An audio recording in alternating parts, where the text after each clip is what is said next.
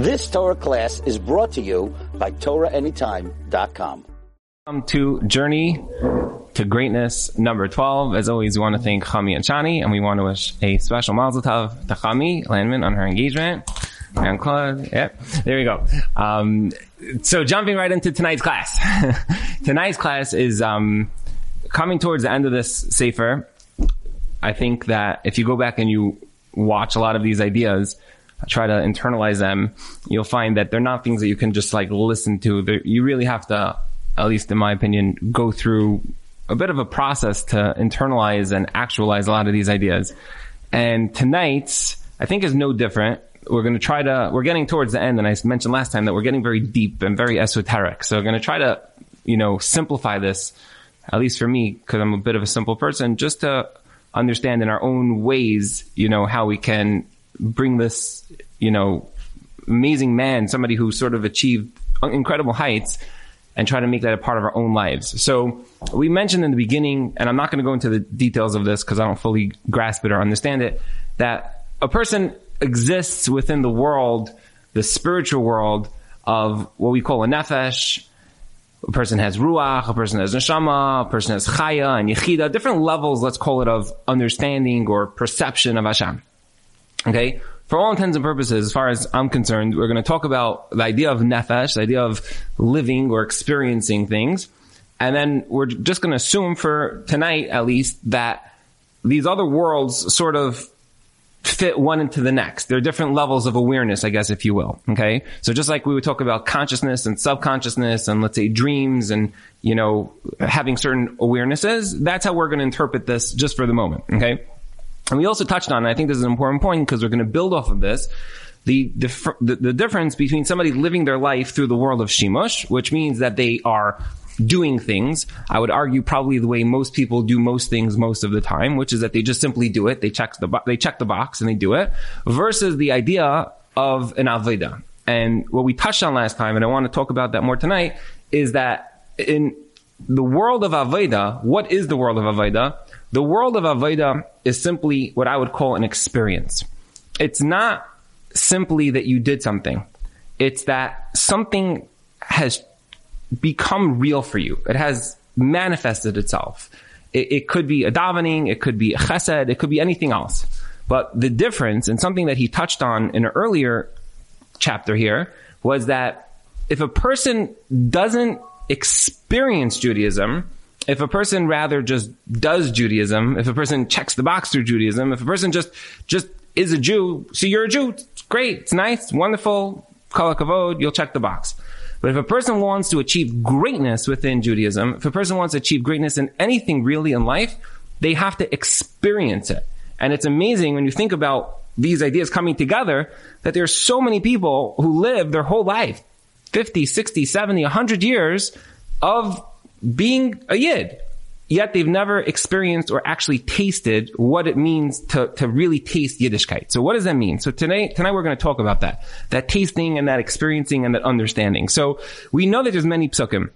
We say some of these psukim every day. Some of these psukim we say on auspicious times during the year. We talk about v'yadata hayom v'hashevaisa elavavecha umala haaretz dea es Hashem. We talk about the idea of das. And we said that das is that awareness. It's such an acute awareness that it's like you're there. It's interesting because we just moved into a new office, and I was printing a bunch of the pictures that I had taken throughout my journeys and hanging them all over the office because it's my office, so I get to do that. And everyone has to look at all of my pictures, and it says on the top, Ruven Epstein Photography.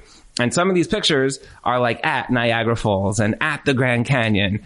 And these are like moments that for me, when I see these pictures, it's almost like transporting me back to those moments, to those places, which were jaw-dropping. When you're standing there and you're looking at the picture, you see it. It's like, wow, that's such a beautiful picture. And then you move on. But when I was there, these were things that literally were breathtaking. Just on a side note, very interesting, because there's one picture that I took,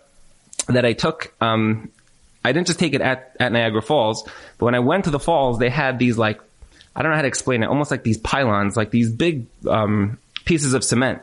and I had climbed onto the cement, and I was taking a picture to get a certain angle where I'm able to capture like the whole roundabout of the falls, Niagara Falls.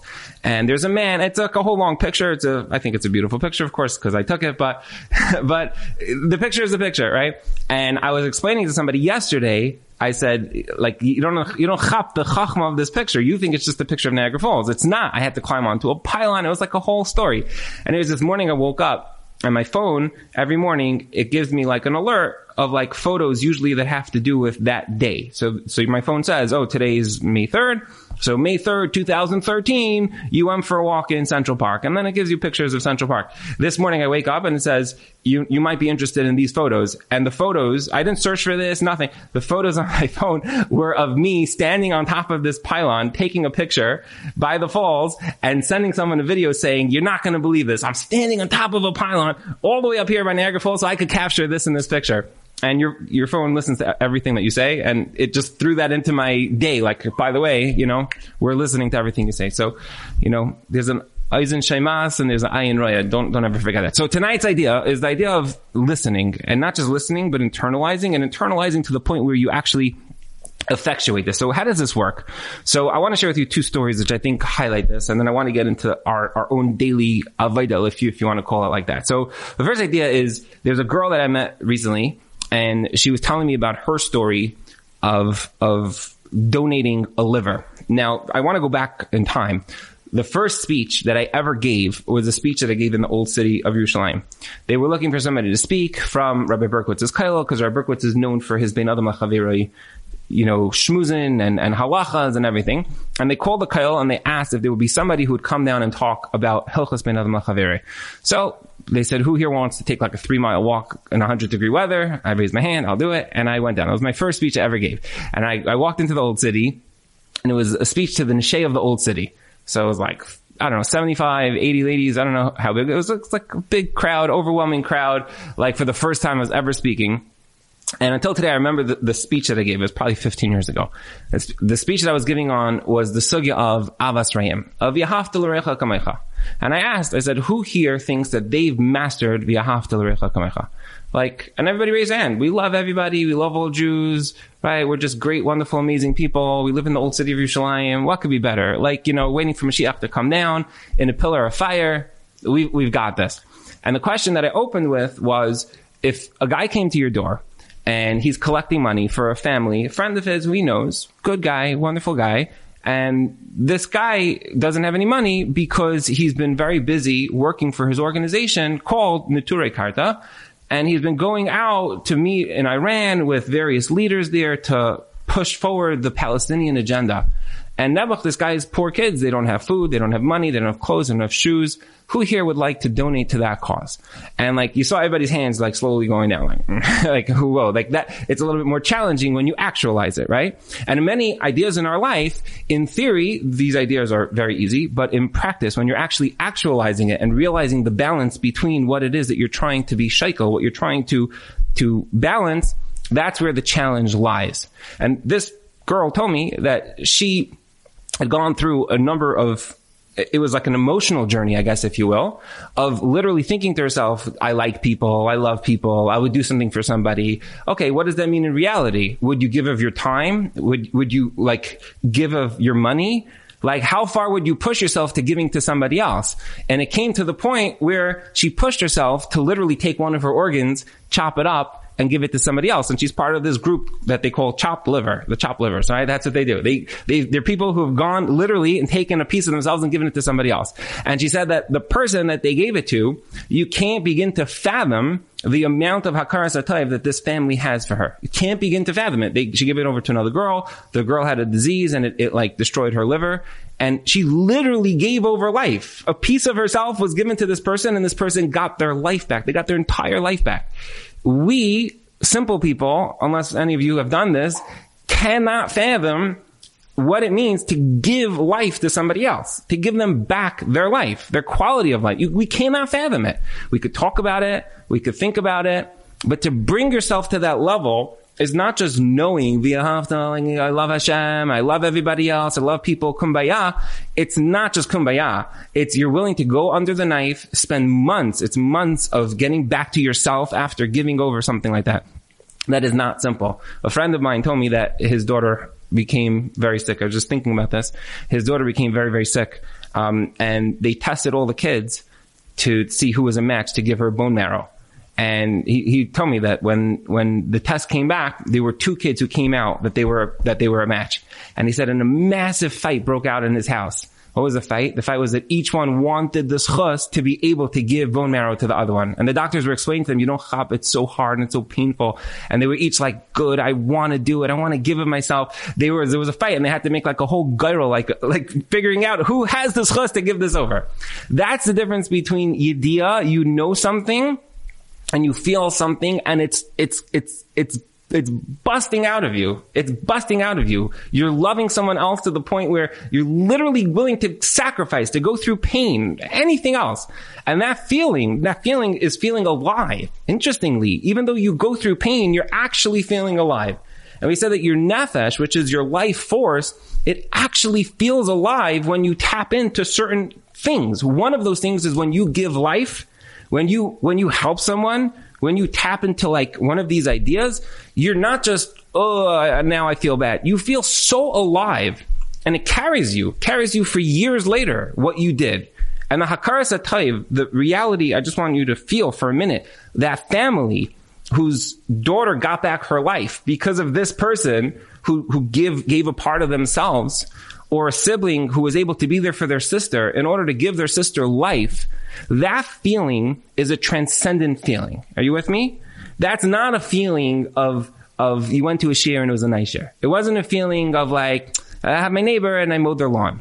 It's a transcendent feeling. It's a godly feeling. It's a feeling that it's almost like not of this world, if you will. Okay? Those are the feelings. When we talk about dea, it's an experience. And that experience, it's almost like a light. Like you can almost like feel that light of a person sitting there living and saying to themselves, wow, I'm not just alive, I gave life. That person is alive, their whole life, their children, their grandchildren, everything that will become of that person, that's me. Not in a gaivadik way, not like, oh, I did that, but in a neshama perspective, I've given over life. Hashem gave me all the tools and abilities to hand over to somebody else. Right? Renewal, the organization, hundreds and hundreds of people who they've given them back their life. Chai Lifeline, right? All of these organizations, that's all, obviously, it's not of this world. It's not something that's comprehensible. It's a feeling that transcends this world. My wife was telling me about a couple that she knew. She actually spoke to a doctor who told her that there was a couple that came to this doctor who helps people have children. And this doctor said that there was a couple that had been to like dozens and dozens and dozens of doctors. They were getting much older. And basically every doctor said, we're really sorry, but there's no chance you'll ever have a child.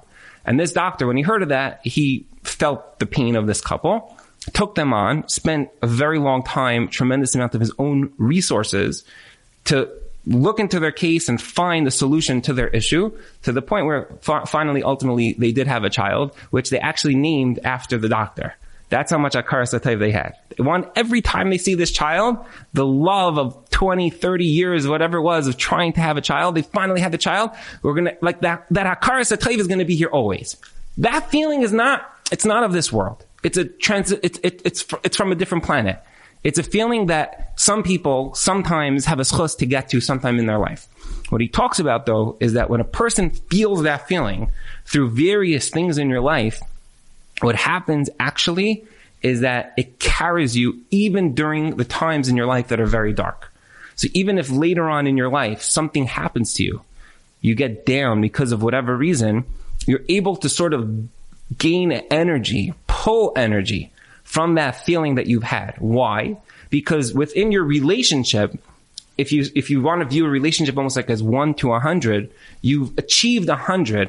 And the way I like to view many relationships is that it's like 2 different units, let's call it. And these units are in their own way perfect. They could be straight or they could have their own curves or edges. But to a very large degree, a relationship is 2 different things. And those things have to be sewed together and then they become one long thing. Think about a fabric. Fabric is 2 separate units which then get sewed together. And those moments of connection between a couple, parents, children, friends, are those moments that sew that into one. And you become one person.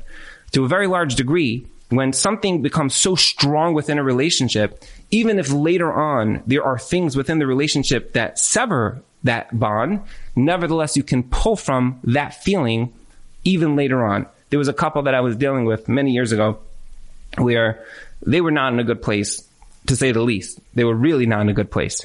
But there was one night where the wife was extremely vulnerable, and the husband went out of his way, and he spent a number of hours, and he was there for his wife.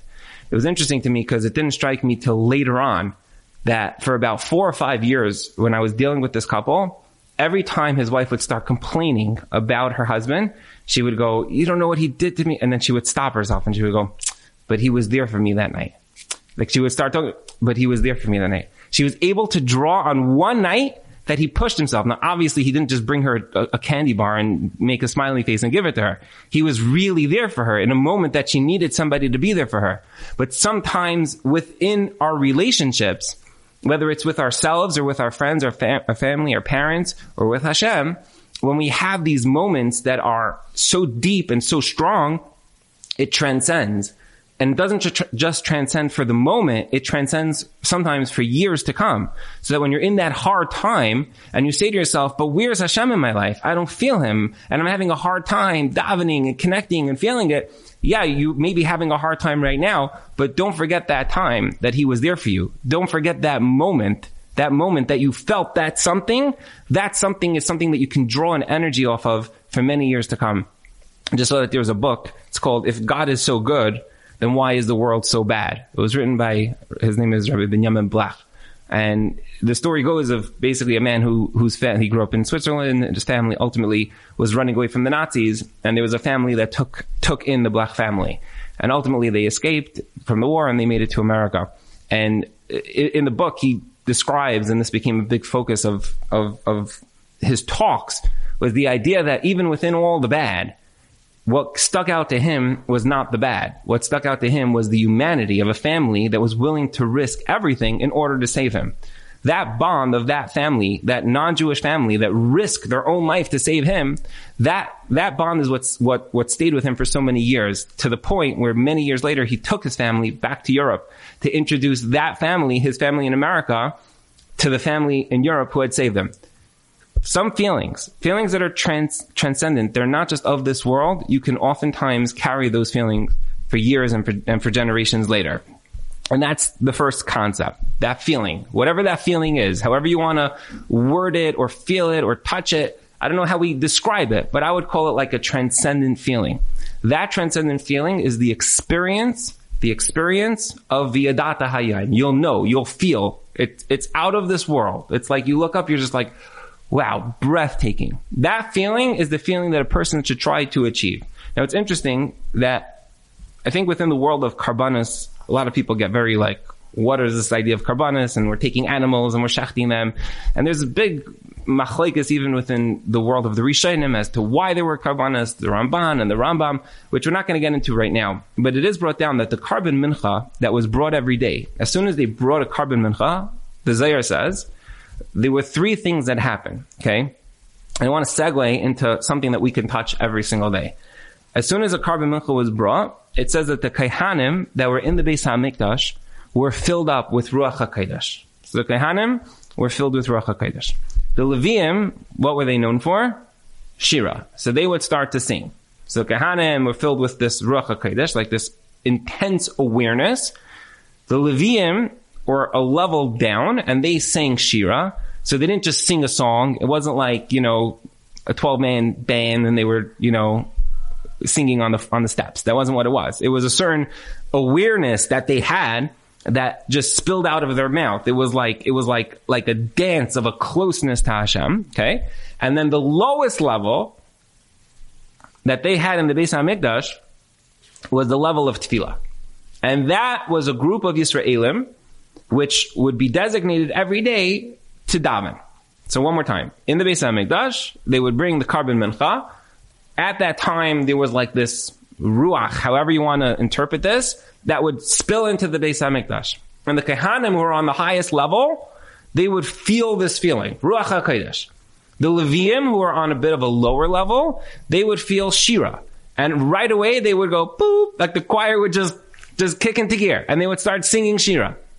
And the Yisraelim, the simpler people, they would burst into tefillah. So what does that mean? It means that today, that we don't have those first two levels, we don't have the level of Ruach HaKodesh, and we don't have the level of Shira. We think of Shira like song, right? That's how I always interpret it. Like, Yasher Maisha, they sang a song. It wasn't that they sang a song. They were filled with a feeling, and that feeling brought forth song, right? You find this that they had, Shira by the waters, and there were many times that they sang Shira. It wasn't just one Shira. Those Shira was a feeling. You felt a feeling, and that feeling just brought forth a song. Does that make sense? That's the idea. But today, obviously some people feel feelings and they compose music, but on our own simple level, it's the level of tefillah. So what is tefillah? So this is like the age-old question, like what is tefillah? What are you supposed to feel by tefillah? Like people closing their eyes, they're feeling like an intensity. So he says something here which opened my eyes. I think this is a chiddush to me. And like I even said it to my wife, and my wife was like, okay, we have to internalize this. If I say to you, what is tefillah? What does tefillah mean? What does it mean to daven? To ask Hashem for the things that you want. We're going to break tefillah here into two sides of things. Bakasha is going to be second. And the first thing is what we're going to call pure, unadulterated tefillah. And tefillah, if you think about what we're saying here, tefillah is a feeling. Tefillah is a feeling. It's about internalizing a feeling. The first, the Kehanim felt their feeling, that was Ruach HaKodesh. The Leviim felt their feeling, and that was Shira, they were singing. And the Yisraelim felt the feeling, and out came tefillah. What was that tefillah? They were standing in the Beis HaMikdash, they felt the feeling, and they said, Hashem, I want an iPod. Like that wasn't the feeling, right? Hashem, the Yankees should win today. That wasn't the feeling. There was a feeling. What was that feeling? The answer is it's a 3-part feeling. And he says that any person who wants to properly daven and through tefillah experience this feeling needs to think of the following 3 things. Okay, they're all related to each other. The first feeling is that Hashem is kol kulei tov. Everything about Hashem is good. And Hashem wants ritzonai lehetiv. He just wants to just burst out goodness into this world. You want to visualize that goodness? He says that you can visualize a light, like a light just bursting forth. I don't want to use any metaphors of any objects because we might start going into the wrong realm of Avodah Zarah and Kfira.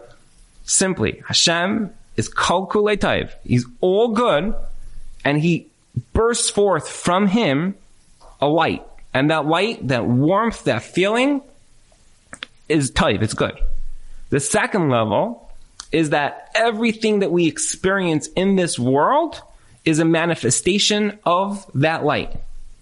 Everything that we experience within this world is a manifestation of this light. So when you say the words Baruch Ata Hashem, you're not saying you are blessed Hashem, you're saying you are the makar of all bracha. Hashem, you are the source of everything that I see in my life, and everything that I see in my life is bracha. Right? That's what you're saying. And then the third level is that a person recognizes that within themselves, they have what's called a chelek elikam imal. You have a piece of Hashem inside of you. And your tafkid, your purpose in this world, is to be like a mirror to that light. Is to reflect that light into the world. To become a piece of the ultimate puzzle. So Hashem has a game plan for the world, and therefore everything we see is somehow playing its role within that game plan. So he has the plan. Plan is manifesting itself. So where are you? Who are you? Where are you? Where do you fit in the story? The answer is you're somewhere. You're somewhere with a little something in you. Abilities, strengths, dreams, aspirations, emotions, knowledge. And if you channel that in the right direction towards Hashem, you've now completed the circle. And if you feel that feeling is the feeling of tefillah. I never knew that. I don't know if you did. I never knew that. Tefillah is internalizing a real relationship with our Creator. And that means that we're amazing and we feel really great things. I don't think that it's coincidental that somebody just reached out to me, a very successful person in the medical field. I'll try to be a little bit ambiguous, but also at the same time bring out. They recently reached out and we had a conversation about this person extremely, extremely, extremely successful in the medical world, yet at the same time feeling very depressed, anxious, low, not really feeling much in life. And we were talking, the person was saying, I don't get, the purpose of, I don't get it. I'm just not feeling anything. Just on this downward spiral on a journey. And they said, I don't get it. I don't get what's the purpose of life. What's the meaning of life? And we started talking, the person's issue, I'll call it, was that their experience in the world is more the billing, the money, the car, the wealth, the fame. That's their focus. And they were like, I feel like my whole life is just a rat race. I'm just running. So I'm just going to run on this rat race until I die. That's life. That's meaning. That's purpose. And spent a long time focusing on that person's ability to be a reflector of light from above. What does that mean? I said, you are a healer. You have the ability to go, there's something called Doctors Without Borders. You can literally go to Africa and, treat a whole village, save a whole village. People who are going blind and they're coming up with all these diseases. You could vaccinate them. You could give them treatment for free. And I guarantee you that you'll feel alive. You'll come back home and you'll be like, there's 500 villagers in Africa that are alive today because of me. That feeling is transcendent. It's not a feeling of, I made another few dollars, I saved a few dollars on taxes, I made another investment, that feeling of accomplishment. When we say Adam la'amal yulad, a person is created to achieve, to accomplish, to grow, that feeling we're talking about a transcendent feeling. A feeling of giving life, of saving somebody's home, of taking somebody off the streets, of feeding somebody, of taking somebody who has cancer and driving them to the hospital. That feeling is what we're alive for. And when you do that, you will feel alive. What this person was expressing was that he lost his whole focus on what life meant. He took all of his abilities, his knowledge, his skill and everything, and it became about the money, the car, the fame, the accolades. And he burnt out of that. He said, this is not a life. And he's 100% right. That is not a life. That is taking all of your godly abilities and lowering them down to money, to cars, to brands. You understand? It takes everything and it just lowers it. Whereas our purpose in this world, our tafkin in this world, is to elevate it. And what does it mean to elevate it? People always say, my job is to elevate it. What does that mean? It means you stuff yourself with all the food in the world, but you made a bracha and then it's elevated? No. That's not elevating something. It means living your life with meaning and with purpose. And that purpose could be for your family. It could be for the loved ones around you, but it's to experience certain times of the day, certain feelings. That feeling is transcendent. And if a person stops for a minute during Shemona Esrei and they just think of these three things, Hashem is kol kulei tov, He's all good. Everything that's going on in the world is a manifestation of that good. And it's an empowering statement. I have the ability to be a reflection of that light into this world. That's a hischayvus. That's a responsibility that each one of us carries with ourselves. And a person feels that, he says that they envelop themselves. It's like taking a massive blanket and wrapping yourself. The warmth that you're going to feel from that feeling, you try to feel it, you try to touch it, that feeling is what we call a relationship with Hashem. A person who feels that feeling can take that feeling, even moments that are trying, even times when it's not so easy, and they can tap into those feelings. And I'll just end with this, that a lot of ideas that we spoke about, these ideas might seem very high. And he says, it's true. A person can look around and you buy a sefer, a siddur that has all the Kisvei Arizal. Literally it says Baruch Ata Hashem, and by Hashem's name it has 16 pages of, different ways of spelling Yud Kei Vav Kei. And then, you turn 16 pages and it says Elokeinu, and then Elokeinu is 14 pages, Melech, Ha'olam, and you could do that by every single bracha, right? And your siddur will be this big just for Mincha. Because, all the Shema Mefarish and everything, it's so deep, your mind can never even grasp that. But he says, a person shouldn't ever think to themselves that if that's what it takes, then I'll never get there. Because a person, you might have a mechanic who could take apart a car, but any individual person can drive a car. You may have a watchmaker who knows how to take apart a watch with 1,000 pieces and put it back together. But any person could put a watch on their hand and tell the time. You don't have to be the world's biggest expert on tefillah, on chumash, on knowledge, on chachma, or anything to feel the feelings that we're talking about. And I'll say it even more. You don't have to give up your liver. You don't have to give up your kidney. You don't have to become a world-renowned doctor in order to feel these feelings. If you stop for a minute anytime during the day and try to find real meaning, a real purpose, real meaning, real purpose, whether it's in any relationship or anything that you're doing, but you actually make it real, it's a real feeling. You give tzedakah and you feel something. There's a feeling. I just helped somebody. It doesn't make you awesome, by the way. It doesn't make you amazing. You're amazing anyways, but it's not about you. It's not about, oh my gosh, I gave $100, now all of a sudden I'm amazing. No, you have a chiyuv to give tzedakah, and you should have given tzedakah. What makes you amazing is that you're a partner with Hashem. Not because you are amazing, because you walk around in your brand name clothing. You're amazing because you're a reflection of Hashem. And when you feel that, I partner with the Creator. He creates, He sustains, I create, I sustain.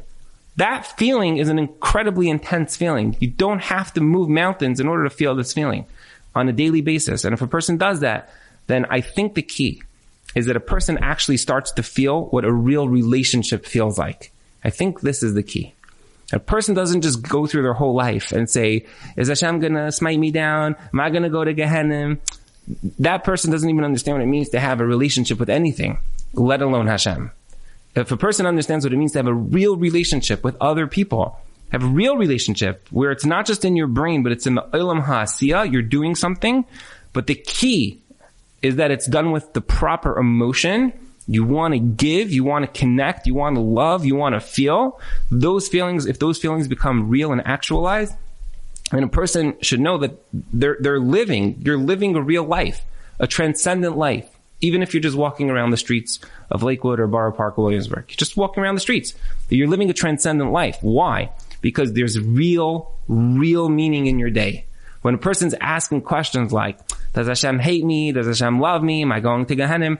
You're so not understanding what a relationship is. And if ultimately the key to everything is having a deep, meaningful relationship with your Creator, a person on a daily basis can do that. And guess what we have? We have 613 mitzvahs, which are abilities to connect to the Ratzon Hashem and manifest itself through us in a daily basis. And that's it. That's it. In order to achieve greatness, you don't have to live on a mountain. You don't have to become a monk. You have to be you. And you in a real way. A real relationship with yourself, a real relationship with the people around you, and a real relationship with your Creator. And how do you do that? By internalizing that Hashem is good, everything that I see in this world is good, and I am an actor on this world stage. And if I just play my part, of being really real with my emotions and my relationships with other people, I utilize my knowledge, my talents, everything that Hashem gave me, my money, my resources, to give to other people, to help other people, to help myself, to grow, to be the best version of myself that I possibly can. You're literally a walking Kiddush Hashem.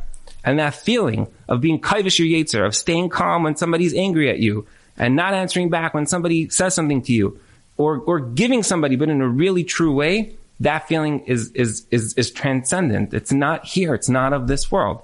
And a person can actually taste and feel greatness on a daily basis. You've just experienced another Torah class brought to you by TorahAnytime.com.